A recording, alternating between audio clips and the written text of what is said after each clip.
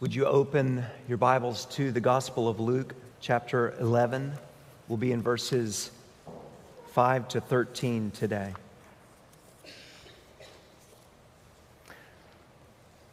Luke chapter 11, verses 5 to 13. Would you stand for the reading of God's Word?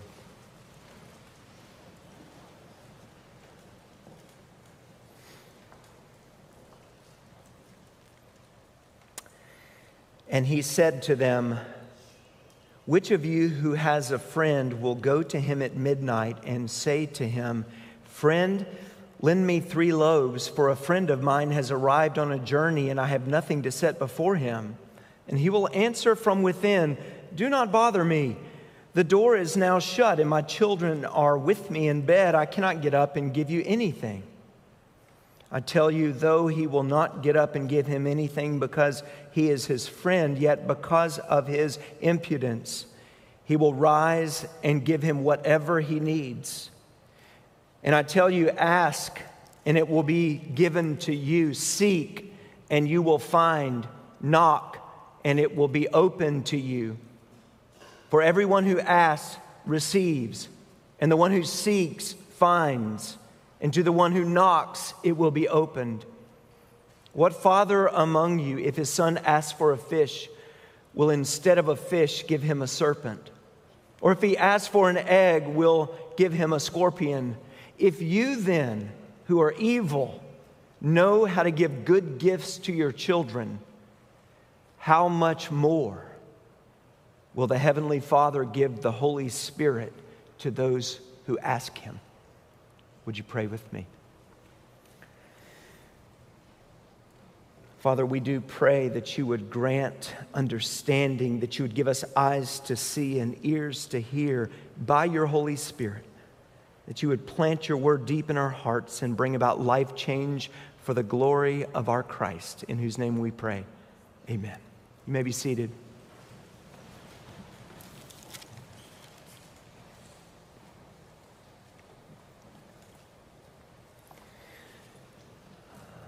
C.S. Lewis preached a sermon in 1942 in Oxford, England, entitled "The Weight of Glory," and it has had a weight of glory among God's people for a long time, has changed the way we think about pursuing our joy in the Lord.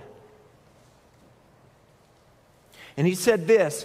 He said, if we consider the unblushing promises of reward and the staggering nature of the rewards promised in the Gospels, it would seem that our Lord finds our desires not too strong, but too weak. We are half-hearted creatures, fooling about with drink and sex and ambition when infinite joy is offered us, like an ignorant child who wants to go on making mud pies in a slum because he cannot imagine what is meant by the offer of a holiday at the sea. We are far too easily pleased. And Lewis is talking about we're satisfied with too little. We don't pursue our joy in the Lord. We're satisfied with earthly things. We're too easily pleased. And I would say that we're not only too easily pleased when it comes to the pursuit of God's glory and the pursuit of our joy in the Lord,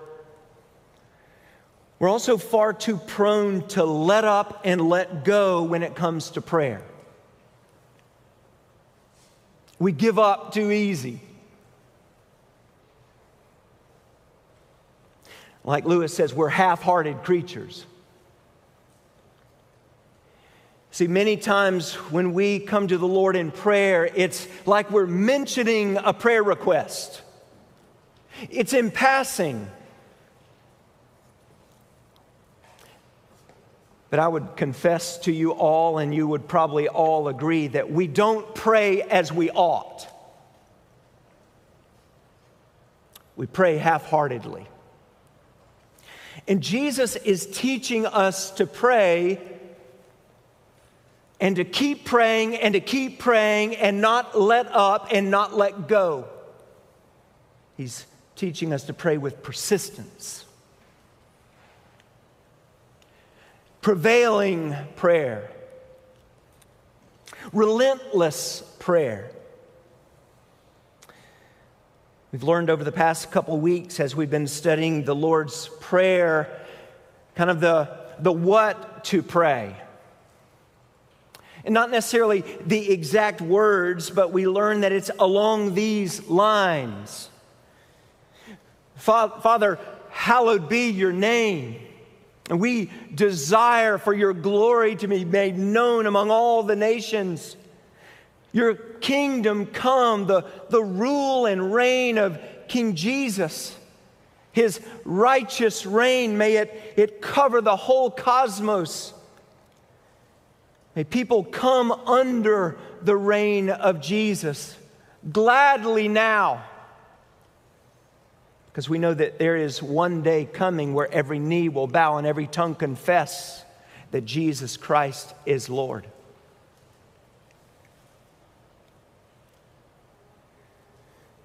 We pray, give us each day our daily bread and forgive us our sins. And for we ourselves forgive everyone who is indebted to us, and lead us not into temptation. We're praying for God's glory. We're praying for the needs that we have as individuals and as a community of believers. So Jesus teaches us what to pray in the Lord's Prayer along the lines that we just laid out. But in the following verses, he teaches us how to pray persistently without giving up. We're going to see four things. Number one, the parable in verses, the parable in verses 5 to 8, the precept in verse 9, the promise in verse 10, and the premise in verses 11 to 13. But let's look first of all at the parable, verses 5 to 8. And he said to them, which of you who has a friend will go to him at midnight and say to him, friend, lend me 3 loaves? For a friend of mine has arrived on a journey, and I have nothing to set before him. And he will answer from within, do not bother me. The door is now shut, and my children are with me in bed. I cannot get up and give you anything. I tell you, though he will not get up and give him anything because he is his friend, yet because of his impudence, he will rise and give him whatever he needs. And this is so far away from us, from our thinking in our American individualistic culture, where we have our own homes and our own bedrooms, a master bedroom, multiple rooms. We shut the door at night, we turn off the lights, and we don't expect that anybody would come and knock on the door in the middle of the night. But in a community in first century Israel, families lived in a small home that maybe all of their sleeping quarters was in one room. It kind of reminded me of that Willy Wonka's chocolate factory scene where they're all in the same bed, the whole family, grandparents, everybody with their hats, their long sleeping hats. But that's the way it would have been in these villages, these communities. And when you close the door, to get up and to answer the door would have been to wake up the entire family, to disturb the whole family. And if somebody's saying from the other side of the door, hey, would you mind helping me? I need some bread. You're going to hear, Ma pitom, what are you doing waking me up in the middle of the night? Go away. Even though in a shame and honor culture, it was very, very important to be hospitable and to provide bread for somebody coming and staying with you on a journey. But if you're just asking in passing, if you're just asking and you're not really serious about it, go away. But if you start knocking and you keep knocking and you continue knocking until I open the door, that's different. You're serious. You have a big need. It's very important to you. You're desperate. You have no one else to turn to, and that's different. That's a different kind of request. And Jesus is teaching us to come to the Father and make our requests like that. When I was a teenager, I was probably in 9th grade. My sister was 11th grade. She had a boyfriend. She was talking to him on the phone one night. And I was being a pesky little brother. And I kept interrupting her and trying to get her attention. And she kept telling me to go away, go away. And she shut the door, and I was outside knocking on the door, and she kept telling me to go away. But I had a piece of candy in my mouth. I've told y'all this story before. And I swallowed it, and it got stuck. And it scared me. And I started knocking on the door, and I was really scared. And I ran down into my room, looked in the mirror, and I'm like, I'm in trouble. This is stuck and it's not going anywhere, and I need help. And I ran back to my sister's door, and I started pounding on the door, and I couldn't talk at all because the candy was lodged in my throat. But I kept knocking and knocking and knocking, and though she had turned me away before because I was bothering her, she knew something was different. She could hear it in the knocking. Something was different, and she threw down the phone, ran to the door, and saw that I was turning blue. And she ran outside and came up behind me and gave me the Heimlich, I guess it was, and the piece of candy went flying everywhere. And she saved my life in that instance. I think that is the kind of knocking and asking that the Lord Jesus is describing here. It's as if our lives depended on it. We're coming to the Lord asking, knowing that no one else can provide for us what the Lord can. And so we knock and we keep on knocking and we don't give up. Verse 8 is the key verse. It says, I tell you, though he will not give up and give him anything because he is his friend, yet because of his impudence, he will rise and give him whatever he needs. And what does that word impudence mean? It means audacity, boldness, shamelessness. It's only used here in the New Testament. It's a word that's just not used very commonly. It's a rare word. I think if it would be translated into Yiddish or Hebrew, it would be chutzpah.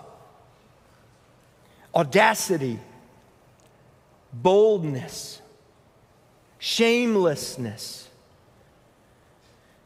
And yet from the context, we see that it means persistence, relentlessness, not giving up. That's what Jesus is teaching, and we'll look at that even in the precept, the command that we'll see next.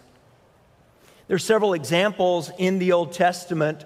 The patriarchs are described in this way, with relentless prayer, persistence. In Genesis chapter 18, Abraham, when he intercedes on behalf of Sodom, says, Lord, if there's 50 righteous people, will you spare them? Then he comes back and he says, and the Lord says, yes. And he says, if there's 45, will you spare them? And the Lord says, yes. If there's 40, will you spare them? If there's 30, if there's 20, if there's 10. And he keeps coming and coming back to the Lord. He was relentless in his intercession for Sodom. Isaac, in Genesis chapter 25, we see that when Isaac married Rebekah, he prayed for Rebekah, his wife, that she would conceive. Remember, they had the promise. And in Genesis chapter 25, verse 20, it says, "And Isaac was 40 years old when he took Rebekah to be his wife. And Isaac prayed to the Lord for his wife because she was barren, and the Lord granted his prayer, and Rebekah, his wife, conceived." And it sounds like it was like that. But if you go on a little bit further in verse 26, it says Isaac was 60 years old when she bore them. Isaac prayed for 20 years the same prayer over and over and over, pleading and begging with the Lord, having the promise. And yet he didn't stop. He wouldn't let up. We see in Jacob, in Genesis chapter 32, when he won't let go of the man, the angel, until he gets the blessing. It says in verse 24 of chapter 32, "And Jacob was left alone, and a man wrestled with him until the breaking of the day. When the man saw that he did not prevail against Jacob, he touched his hip socket, and Jacob's hip was put out of joint as he wrestled with him. Then he said, 'Let me go, for the day has broken.' But Jacob said, 'I will not let you go unless you bless me.' And he said to him, 'What is your name?' And he said, 'Jacob.' Then he said, 'Your name shall no longer be called Jacob, but Israel, for you have striven with God and with men and have prevailed.'" These are the examples in the Old Testament of men who prevailed in prayer, who persisted in prayer, and Jesus is teaching us that that is the way that we are to pray.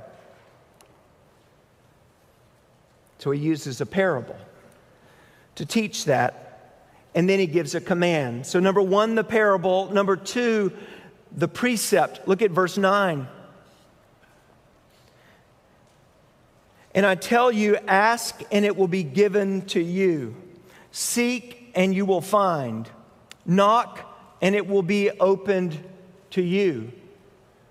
The imperatives that Jesus uses are present imperatives. And what it means is ask and keep on asking. Don't stop asking. Seek and keep on seeking. Don't stop seeking. Knock and keep on knocking. Don't stop knocking. This is the precept. You ask and you seek and you knock and you don't stop until you have what you have asked for.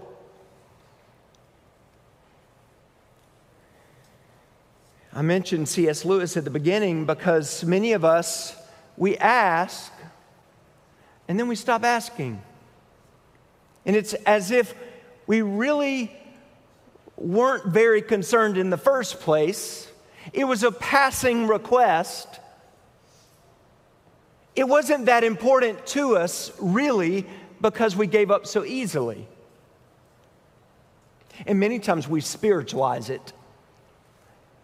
We ask for something and we say, "Your will be done," which is wonderful. We surrender everything to the will of God. Not my will, but your will be done. But many times we spiritualize it and we say, we ask, but, whatever the Lord's will is. And really, we use our theology about the sovereignty of God as a shield instead of persisting and prevailing in prayer, instead of continuing in prayer. And the reality is we may be asking for something that it is the will of the Lord. But also the will of the Lord is for us to prevail in prayer.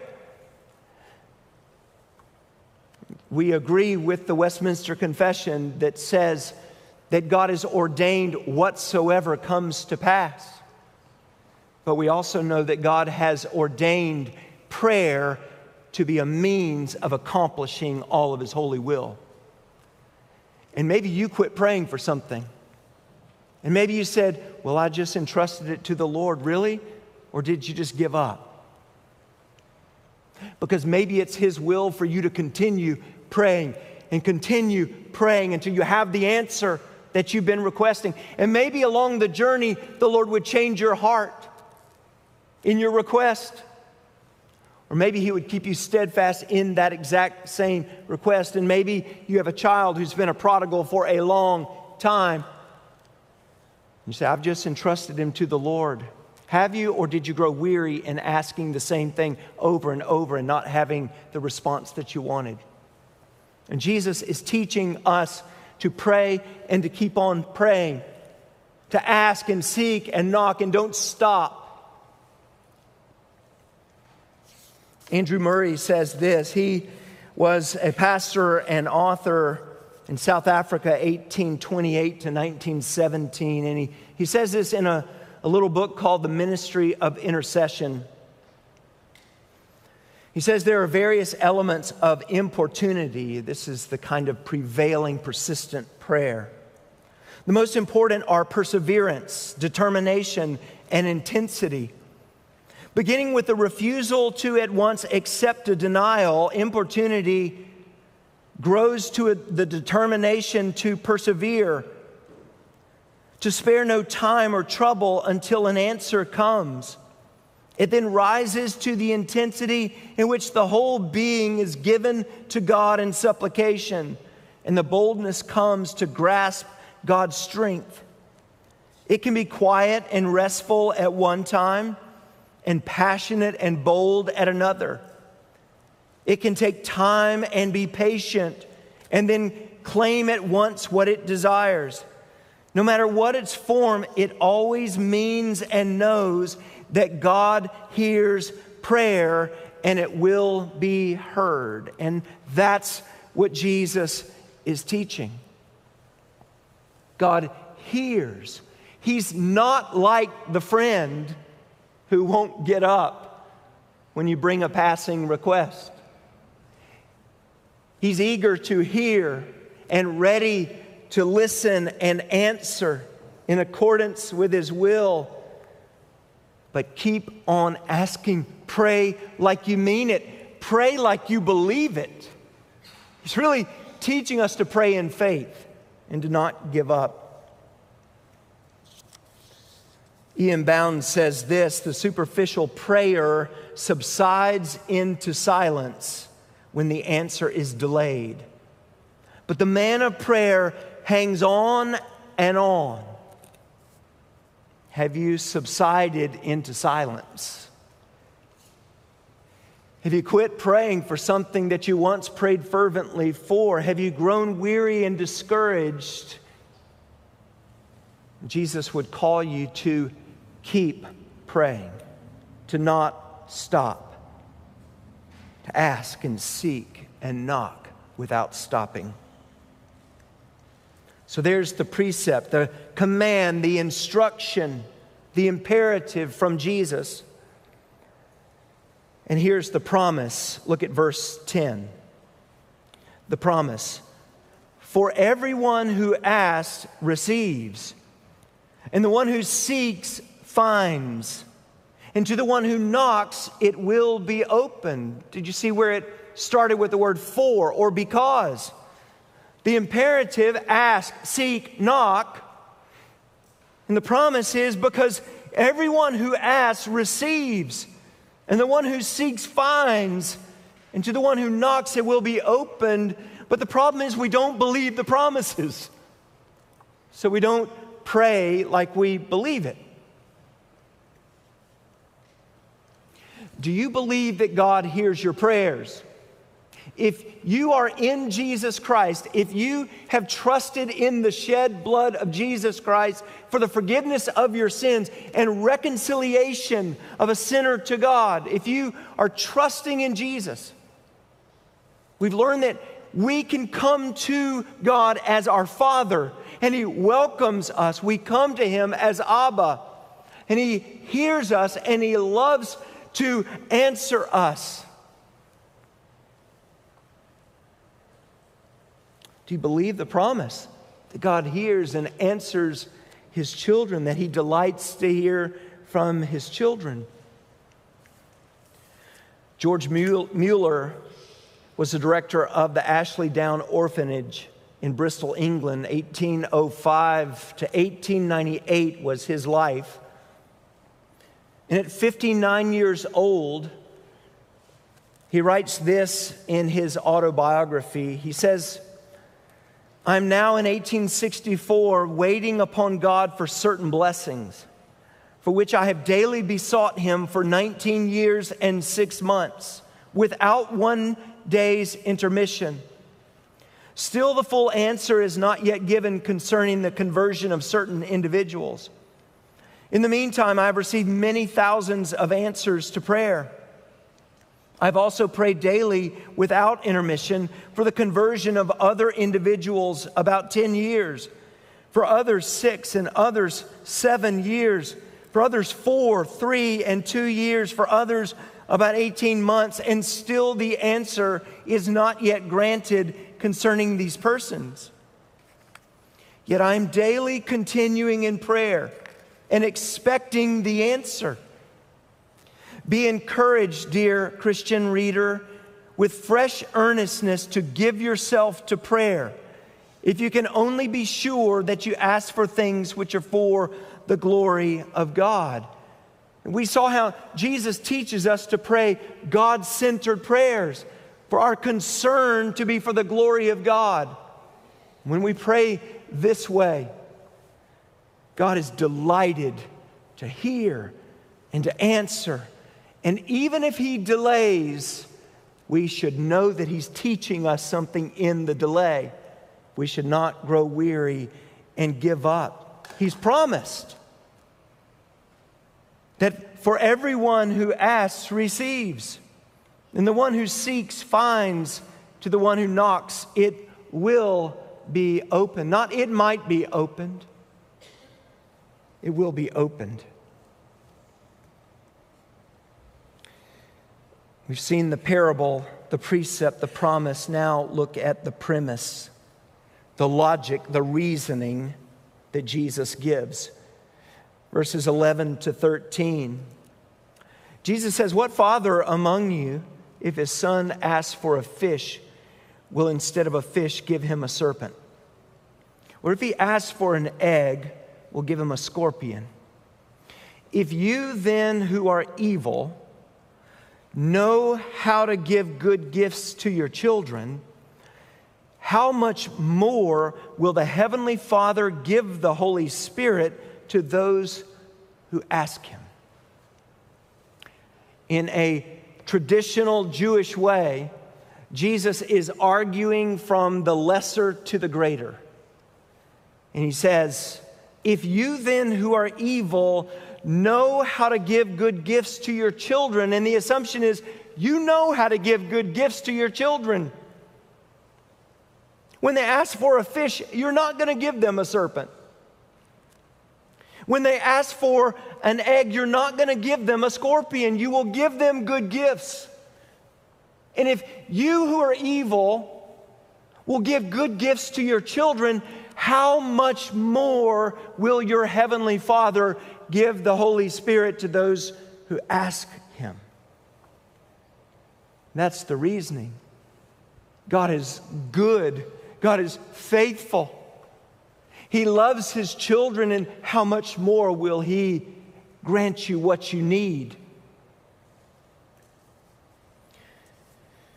John Piper says this: prevailing prayer is the pathway to the outpouring of the Holy Spirit. He says, unless you think God is distant from you and inattentive to you when the Spirit tarries, listen to this encouragement. When you prevail in prayer for the outpouring of the Holy Spirit, more is happening in your life through this prevailing prayer that you would ever imagine. God waits because our prevailing prayer is good for us. May the Lord forbid that we would lose heart and fail in the very thing needful, mighty prevailing prayer. See, the reality is we need to pray this way. We need to pray for an outpouring of the Holy Spirit. And we've been talking about desiring to see many people come to a saving knowledge of Christ. We've been talking about it. And we've been praying as if we're asking these requests passively, mentioning these requests to the Lord. But have we been prevailing in this request? Have we been prevailing in the request that God would pour out His Holy Spirit in such a way that many people would be convicted of sin, that many people would see the glory of Christ, that many people's lives would be changed forever?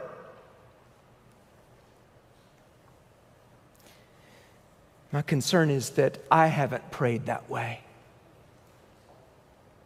And I know that if I haven't prayed that way, there's others in here that would say I haven't prayed that way either.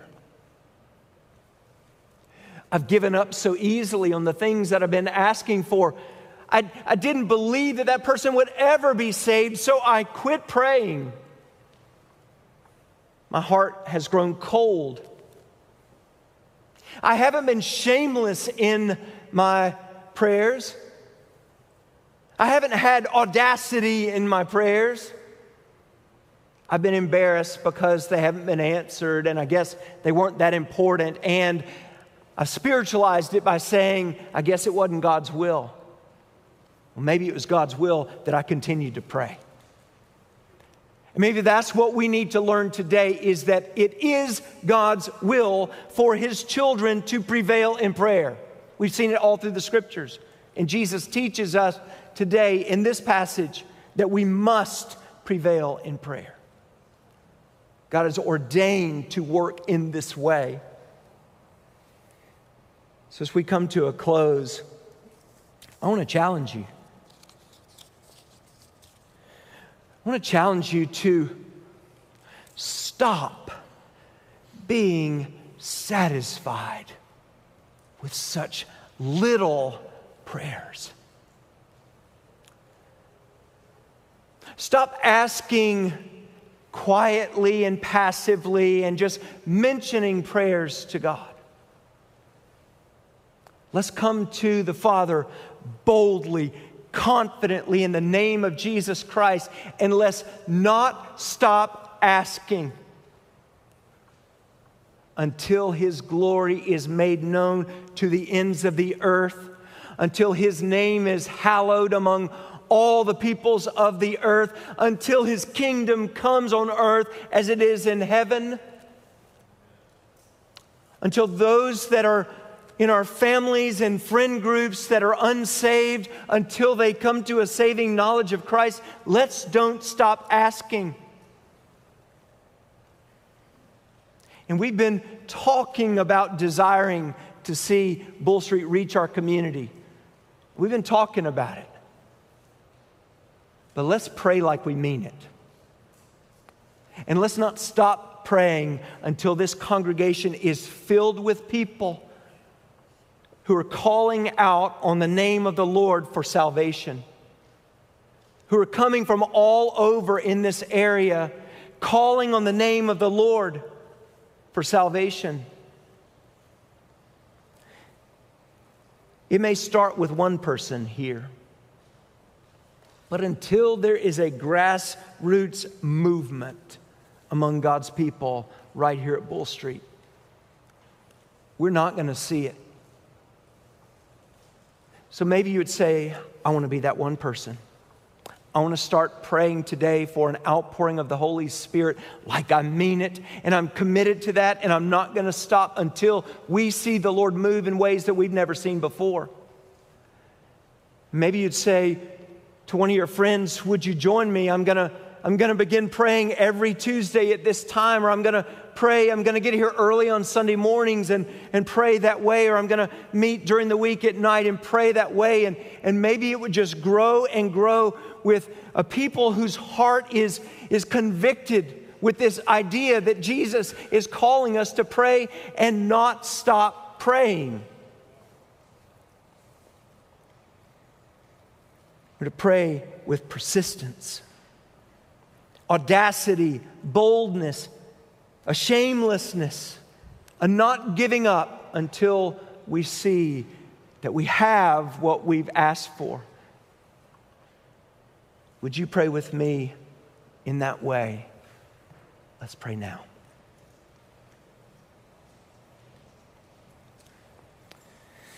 Father, we pray that you would take your word today by your Holy Spirit and change us.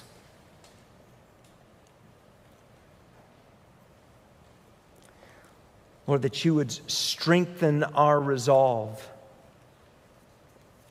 that we would not be half-hearted creatures, but that we would be wholehearted in our commitment to pray that your glory would be manifested to the ends of the earth.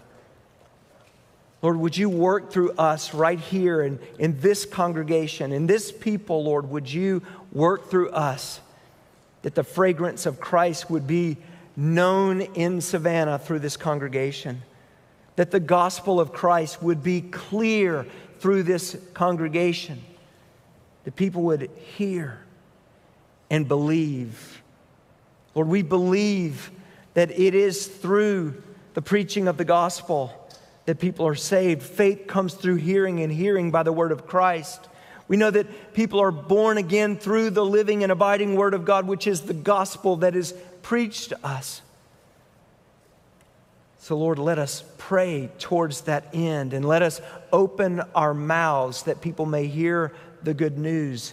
And we pray that Jesus would be glorified here in Savannah and among the nations. Lord, from this day forward, would you change our prayer lives? Would you strengthen our resolve that we would be different? And we pray this in Jesus' name. Amen.